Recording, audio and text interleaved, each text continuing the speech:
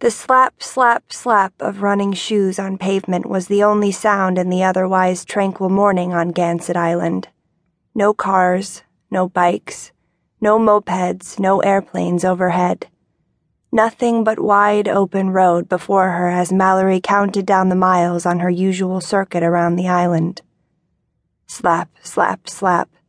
Laid off. Escorted from the premises after 12 years. Disposed of like yesterday's hazardous waste. Galling, humiliating, infuriating. It had been 10 days since Mallory Vaughn, RN, Director of Emergency Nursing, had been given a pink slip. With hindsight, the handwriting had been all over the wall for months, with every management meeting focused on the hospital's increasingly dire budget situation. Naturally, they were cutting the highest-paid employees and in many cases not replacing them at all or with people so new they were still trying to tell the difference between an ass and an elbow. Oh, to be a fly on the wall the first time the emergency services department didn't have enough nurses on duty to cover a shift. She hoped it was utter chaos.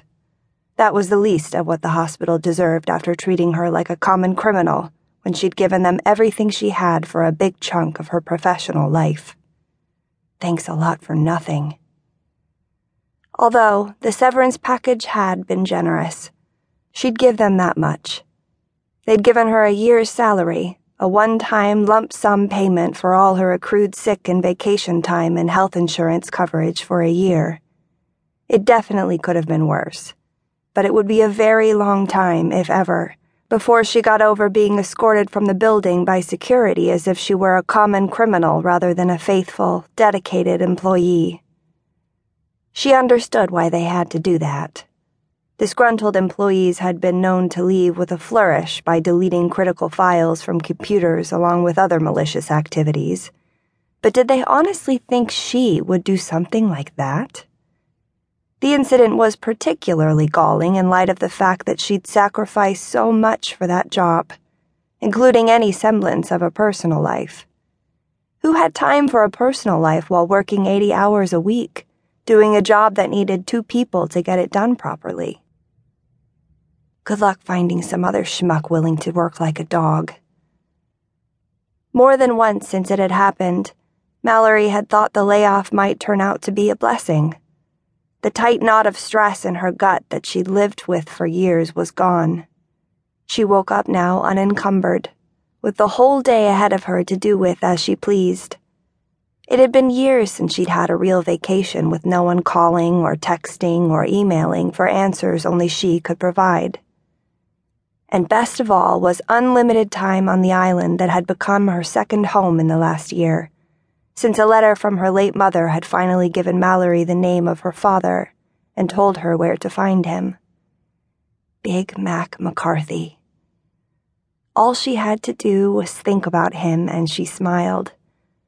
After she'd lived her entire life with a giant question mark where her father should have been, Big Mac had more than made up for lost time by wrapping his big, burly arms around her and welcoming her into his family. He and his wife, Linda, had made her feel like a part of their family from the minute they learned she existed.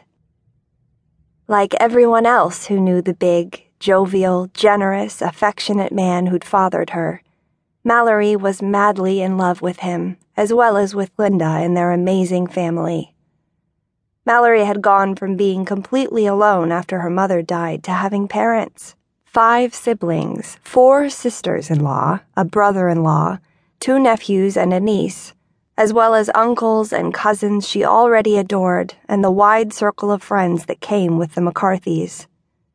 Sometimes she still couldn't believe the twisting turns her life had taken since she lost her mother. Over the last year, she'd tried to reconcile and make peace with the secret her mother had kept from her and her father for nearly 40 years. She'd run the gamut of emotions from anger over what she'd missed, to sadness for what could have been, to elation over her new family.